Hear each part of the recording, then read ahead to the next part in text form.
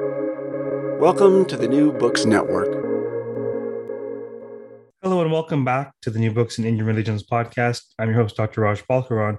More importantly, I have a very special guest today, Dr. Gillian McCann, who is Associate Professor in the Religions and Cultures Department at Nipissing University in Canada. She is co-author of a brand new book called Yoga and Alignment, From the Upanishads to BKS Iyengar. Jill, welcome to the podcast. Thank you. Thanks for inviting me. Now, as they say in parts of Canada and maybe parts of the US, this is not our first rodeo, is it? That's right. That is correct. For those of you listening, Gillian McCann has played a very special role in my trajectory. She was my very first Hindu studies prof. I was a high school dropout. Sorry, no, not a high school. I was a university dropout after 2 years of a literature degree. And then I was working full time, and one of my managers said, "Look, you need to go back and finish your degree in anything." And I discovered intro religion the day it started at U of T. This was in 2004. It was the first Thursday in September, and it was an evening class. And I walked into the class, and there was a certain Gillian McCann at the head of the class. And that was quite some time ago. And now, some 18 years later, yeah. I'm teaching my first intro Hinduism class. So strange. It's so gratifying. Can I just say? You can say. I remember the first essay you wrote. I remember it very clearly. Yeah. So. You remember my essay from 18 years ago? I do. Yes. And I knew you were going to be a writer. So there you go. But I just wanted to make sure you're happy with the way it went. And you told me you were, so I feel okay, because I'm very hesitant in some ways, to encourage people on this path, because it's challenging, right? But yeah, it's challenging indeed, and so much came out of that class, and I was connected to the Vijay Institute and Mantriji, who ended up being my guru. Yeah. So much. That was discovering that class on that day. I can't imagine a life. I can't imagine an alternate universe that feels like one of those moments that just, the pressures of destiny or karma are upon you, and you're going to that class one way or another. Okay. Regarding the path, yeah, it's a challenging path indeed, and I found this weird space as a productive independent scholar who's connected in different ways, and I find it deeply fulfilling. I think that's more and more we're realizing it doesn't have to look one way for people, and I think that's really important. And the online aspect has really changed things too, I think, for people. Without question, 2020 was a game changer. I was teaching online since about 2017. Yeah, and I have to say, we talked about this earlier, that was always kind of seen as, I don't know, not quite the same. And now I think we're realizing that online teaching is just a different way of teaching. It's parallel. It can certainly be just as impactful in different ways. They're trade-offs. So you suckered me into Hindu studies, and here we are. Sorry about that. I don't think you had a choice. Yeah, no, I don't think so either. Arti Dand was on mat leave that year. That's right. Yes, she got me the gig. We're all interconnected. A lot of the people you've had on the show, one way or another, I know them. Yeah. Fascinating. So after we finished our course, I believe it was the last day I was handing in my assignment or something. I come down to campus and handed my assignment, and I visited you in your office. It was the last day, and I lost my wallet. That's right. It was hilarious. Running all around campus. That's right. I remember you said you were going off to a place called Alikos. It was some printing shop or something near campus. And in the back of my brain, I'm like, Alikos. I remember a place in Alikos. I was in Greece the summer just before the class for the Olympics, just in 2004. I'm like, Alikos, I remember that place from Greece. Okay, there's an Alikos at the University of Toronto. Great. So then I lose my wallet. I go track you down, right? And we go back to retrace our steps to find the wallet. We ended up finding it at the library, I believe. And I thought, yeah. And I remember that vividly because, long before sadhana or mantriji or Indian spirituality formally, for me, it was strange. Reading signs is just something that just they spoke to me. So I'm like, this woman is helping me find my wallet, and I'm thinking to myself, library. Yeah. At one of the largest research libraries in North America, literally. Yeah. And I thought, okay, well, wallets are income and their identification, right? Who you are. Like, okay, maybe there's something to this academic path. No, that's divination. That's it. Yeah. Anyhow, I think most people ignore those signs. That's the difference. Right? Yeah, I mean, who knows what's a sign and who knows what's a projection. I mean, I'm sure there's lots of times where we mistake one for the other, but for years and years, it just seemed that we were in the middle of a story and foreshadowing, and the author's hand could be spotted here and there. But anyhow, after the course, I had gotten to know you a bit over the summer because you had invited me to this place called the Vidya Institute. And the reason I bring it up is not just because of its special place in my own trajectory, but because the founder and the woman who runs the Vidya Institute, Geeta Bexgard, is your co-author. So do you want to say a little bit about that to contextualize the work? Yeah, I mean, that was kind of one of those meetings of destiny for me too, was meeting Geeta. We actually were living in the same building. We were in 2 different flats in a house in Toronto, and we met that way. And I said I want to take a yoga class, and she said, well, just wait. She was on maternity leave herself, and said, just wait and I'll teach you. So we met that way. And then we slowly became, we started working together at Vidya Institute, offering courses, and she became connected with Mantriji, as you know, and then we all became part of that larger circle. So yeah. And we've been writing together for, I think, about 10 years, something like that. Did you invite me to Vidya to meet Mantriji? I mean, you invited me to Vidya, but did you know I had to meet Mantriji? I can't remember because there was Curtis in there somewhere, or not. Oh, yes. Yes, yeah, there's Curtis, another student in the course. Anyway, inside baseball, but yeah. Here we are. So what's it like co-authoring a book with someone? What's that process like? Us that. And Geeta and I have laughed about this because it's one of the most, for me anyway, as a writer, one of the most intimate things you can do. So she's really the only other person I've co-authored with, because it's such challenging isn't even the right word. You have to be so in sync with one another and trust one another in a way that's really, I think most writers, we're so controlling of our material that it's very hard to co-write. So I can speak for myself, but so she and I, we complement each other in a way that works really well. Her background, she has a whole background along with yoga in psychology. So for me, that really complements my more religious studies background. What would you say the main gist or intervention or takeaway of the book is? I've been trying to think about this because I listened to some of these podcasts, and it's always in the moment, right? Things just come in the moment. I feel like I, as a writer, I try not to impose that on anybody, because I know as a reader, you take different things from the book and you take different things at different times from the same book. But I would say, from my perspective, the intersection with psychology is very important.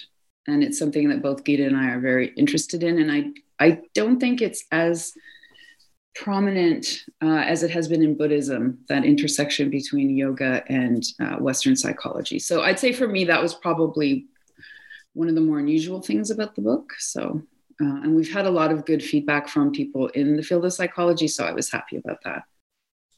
So then, who would you say the book is for?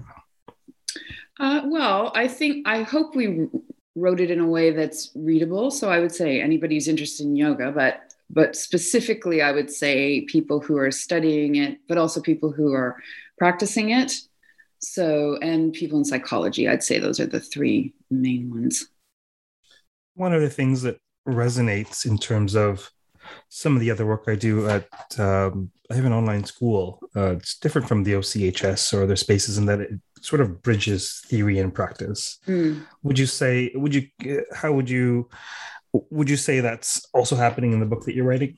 Yeah. And I would say, actually, just reminded me, one of the things I think it's a bit mystifying to me, but when people approach yoga, they often just pick out bits of it and like one limb. But it's very important that it's all the limbs. It's like in the Buddhist, it's the eightfold path. It's not the threefold path. So the idea that it's a holistic whole and you have to do all of it. So it's theory and it's practice.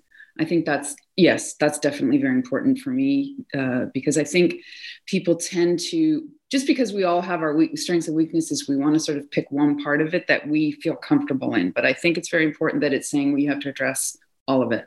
So your mind, your body, your spirit, all of it has to be part of that journey. So for those interested in yoga, would you say the book's more for those interested in yoga as a spiritual path versus those who think of yoga as just postures? Yes, but I would also say one thing that was important to me was to put BKS Iyengar within the context of the larger Hindu tradition, because he sometimes gets sort of bracketed outside, but I don't think that's accurate. When you read his work, he's always quoting scripture, always. So that has to do with, I listened to your interview with, is it Suzanne Newcomb? Yeah, she was talking about yoga in England. And a weird thing happened when Iyengar went to England where, well, it's not weird. It's just, he was told, don't talk about religion for historical reasons, right? Had nothing to do with how he was practicing it. So I think it's sort of a strange thing happened where the spiritual aspect got somewhat removed.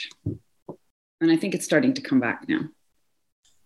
So then for those who may not be aware, we have a variety of audiences, specialists like yourself who listen, surprising to me, but I suppose, what else would they listen to? And also generalists and also interested public. Some may be very familiar with, some not at all, with the name BKS Iyengar. Who is this figure and what are you showing about him in the book?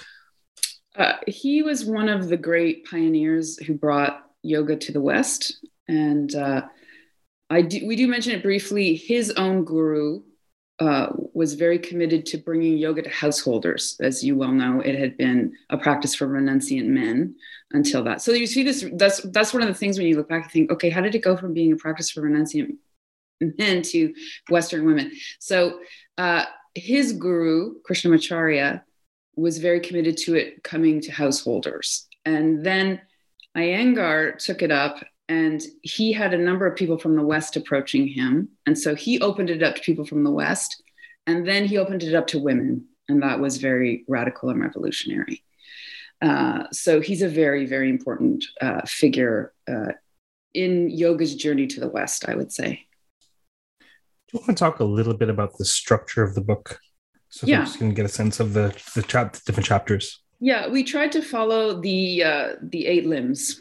And I mean, there's other chapters put in there, but the general structure is the 8 limbs, otherwise it just gets too amorphous. So we thought just keep with that. Was there an aspect of this research that really surprised you or stuck out in your mind by the time you were done? I would say it probably shouldn't have surprised me, but it surprised me how easy it was to write. And I mean, I think it was partly because I realized I had never really written on Indian philosophy. I mean, that's my background and my training, but I had written more about the interface of kind of East and West, that aspect of it. And I hadn't actually written about the philosophy. So for me, it was like coming back to my own turf. And so that was my surprise, was how enjoyable it was to write it. It probably was something that was marinating for some time. I was going to say, you probably find this, right? In a sense, you've been thinking about it for 30 years, right? So it's not like it's new. You've been processing it for a long time. I think the trick is always, how do you communicate this to other people? That's always the challenge, I would say. And I don't know if I did that or not, or we did that or not. But. Well, I may be slightly biased because I speak this language, but yeah, I think you did a very effective job of bridging. It's a book that strikes me as a good bridge, if that makes sense. Mm-hmm. What do you feel for folks who say look to yoga as a physical path, or sort of as postures, physical postures, who might nevertheless be interested in in learning more, would you say this might be a good introduction to the more? Yes, I think so. And I mean, I've worked with some of these people through Gita, because Gita is very connected to the world of Iyengar yoga. And I think what happens naturally when you practice yoga is, because a lot of Iyengar yoga, they do teach some pranayama, they do teach, some of the scripture. So I think people have that. And then the more they practice, which is how the eight limbs work, you start to become more interested in those things. That seems to be a kind of a natural progression for people who do it seriously. They become more and more interested. So a lot of Gita students have been practicing yoga for 20 years. And so they're very prepared and they're wanting more of that, the classical approach.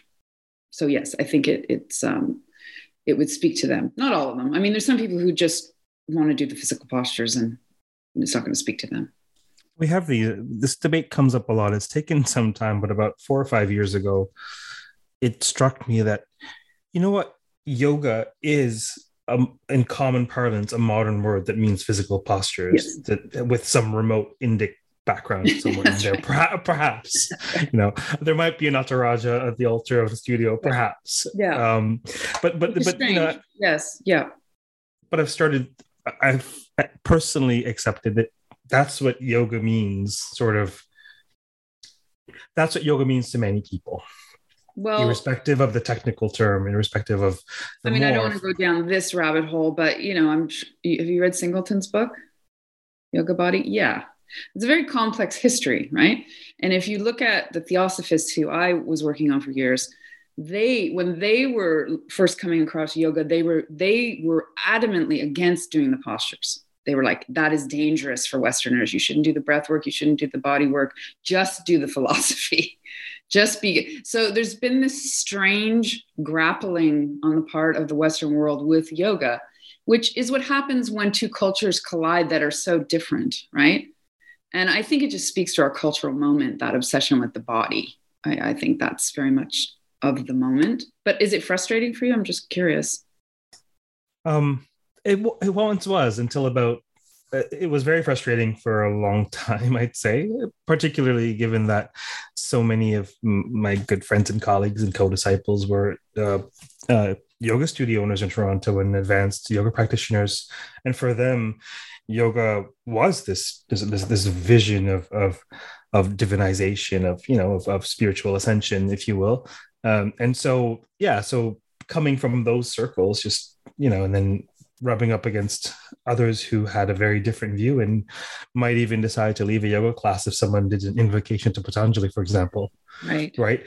So that was quite triggering for some time. And I don't know, something happened a couple of years ago and I thought, no, this means that for a number of people.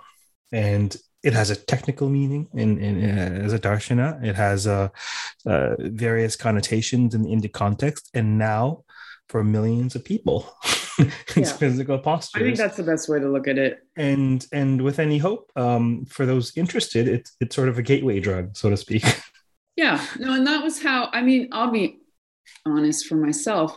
My first yoga classes were purely physical when I was an undergraduate.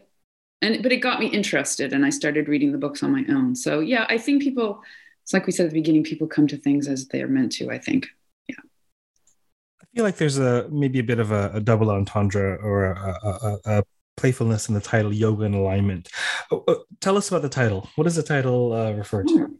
Double entendre. What do you mean? What do you mean? Alignment. Alignment, obviously, one thinks of physical alignments, but one also thinks of things aligning. Yeah. Yes. But nothing sexual. Is that what? Okay. Alignment. Yes, because that word in the Iyengar world is very much about the physical posture alignment. It's the school of Iyengar is very, they focus on that a lot, symmetry and alignment. But I was pulling back the focus. We were pulling back the focus to the larger tradition, right back to the Rig Veda and that idea of a higher alignment with the divine. And then that runs through everything. So it's your body, it's your mind, it's your breath, it's everything. So yeah, for me, that word alignment was kind of the central concept in a sense on every level. So yeah, that's right. Yeah, it seems like, the most obvious prima facie connotation would be, physical alignments that's common in yoga, right? Which Yeah. one could say yoga is about physical alignments. And then there's this idea of alignment, alignment with the Tao, with Ruta, with Dharma, like being plugged in, so to speak, or in alignment, in accord with. I think it's a beautiful word, and I think it's a word that speaks to people, because later when I Googled, I was like, oh, there's so much on alignment I didn't realize. So you probably shouldn't have used it, but I think it's a word that speaks to people on some level. In between these two, in terms of one's alignment with capital T, truth, or physical alignments, the book is accomplishing a sort of alignment in terms of yoga's reception or Yogan scholarship, right? It strikes me as a bit of a subtle intervention, if you will, in terms of talking about yoga as as more than physical postures, but also a particular brand of yoga and a particular figure, and that sort of social alignment of how that came to be. So I think it is a clever title, actually. Thank you. I don't know if the Sanskritists like it, but yes, because really, we're gonna please everyone. You can't please everyone. What's I can't remember the name of the goddess and the king in Indian myth. I'm sure many people are asking, why does he use the word myth, right? Did you get the blowback? No, I'm sure all titles. You can tell me later. No, I mean, it's a great title, but someone's going to be upset about it, I assure you. Yeah. No, absolutely. And I mean, that's fun too, right? I mean, the debate is always fun. That's, as you said, even the word yoga, people get, very uptight about it. So, yeah. I was leading a tutorial for I do tutorials for the students at the Oxford Center for Hindu Studies, and we spent half an hour yesterday with one of the students who comes from a yoga background, talking about whether yoga means to separate or if it means the exact opposite to unite. Yeah. Right. And for those listening, in your training, which is it? Very funny. Put me on the spot here. Well, if you're going by Samkhya, it isn't to unite. Depends on what philosophical school you're talking about, right? And I think that's why if somebody comes up and says, it's this, I'm suspicious immediately, because it's not that simple. So a lot of the books are like, it's to yoke, but there's many different versions of the word. So you're not drawing me on that. Not at all. Is this work that you plan to continue? Are you continuing in this field of research? I always. I mean, this is something that's also personal for me. But Gita and I are working towards how we're going to build it out into more workshops and things like that. Because I did want to say that the last part has to do with models of the mind. And that was very, very important for us. That both of us have... Gita studied psychology more formally, but I've also studied psychology. And so that idea that one of the most profound things for me that comes out of the yoga tradition is it gives us vocabulary for states of mind that just don't exist in the English language. We just don't have any language around it. So for me personally, I found it so useful to have these different ways of talking about how you move out of certain states of mind effectively. And I think that has profound impact in terms of people's lived experience, or it can. To move from a clouded, agitated mind to a settled, clear mind. I mean, that's just such a profound practice if you can achieve it. Fascinating. Is there anything else about the book that you'd like to touch on?